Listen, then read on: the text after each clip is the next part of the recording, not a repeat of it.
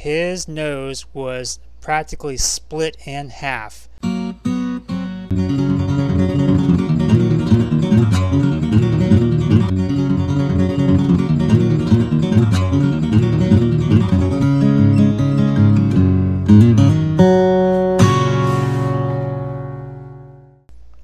So if you're going to go bike riding through a woods, make sure you wear protective gear. But in this guy's case, I don't think it would have mattered much. This individual was bike riding to the local wooded area. There's trails. Majority of it was flat, but then there was one section that had a good steep incline where you go down, you go up, and then you continue on in the trail and no problem.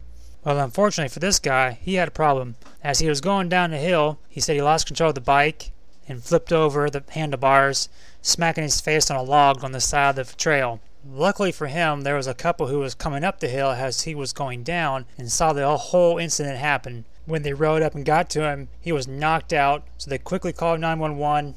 Took us about 10 minutes to get there, and it took us another 10 minutes to walk from the road through the woods. And mind you, this is a wood with rattlesnakes, black widows, all kinds of nasty critters in there. But luckily, we didn't get bit.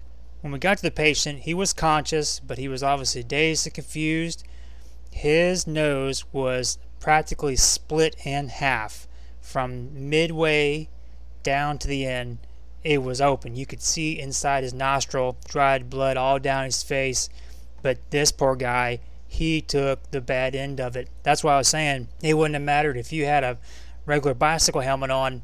You still would have smacked your face. You would need a football helmet on this guy to keep him from injuring himself. The paramedic called for additional resources, had the fire department come to help us carry this guy out. Big concern with this one was neck injury, head injury, spine injury, the whole gamut. Stabilized his head and neck, put a seat collar on him. When the firefighters show up, they brought the backboard, got him secured on there, and to be safe, all 6 of us grabbed a hold and slowly carried him through the woods. Got him into the ambulance, got his IV, meds, all the good things to make him feel wonderful. Took us 20 minutes to get him to the hospital, offloaded him to them, gave him the whole synopsis of what was going on, and then went about our day. Other than his busted nose, I never did follow up with the hospital to see how bad his injuries were. I wouldn't have been surprised if he had some fractured in his skull there and jacked up spine and chest, because that dude, he probably hit that log going 40 miles an hour, and that log versus nose, the nose loses every time. Thank you so much for listening. We appreciate the support. Hey, if you'd like to donate to our podcast, you can find our Venmo username in the description below. Donate whatever you want, $1, $2, whatever you feel like donating. We truly appreciate it. Thank you so much for listening, and we'll hope to catch you next time.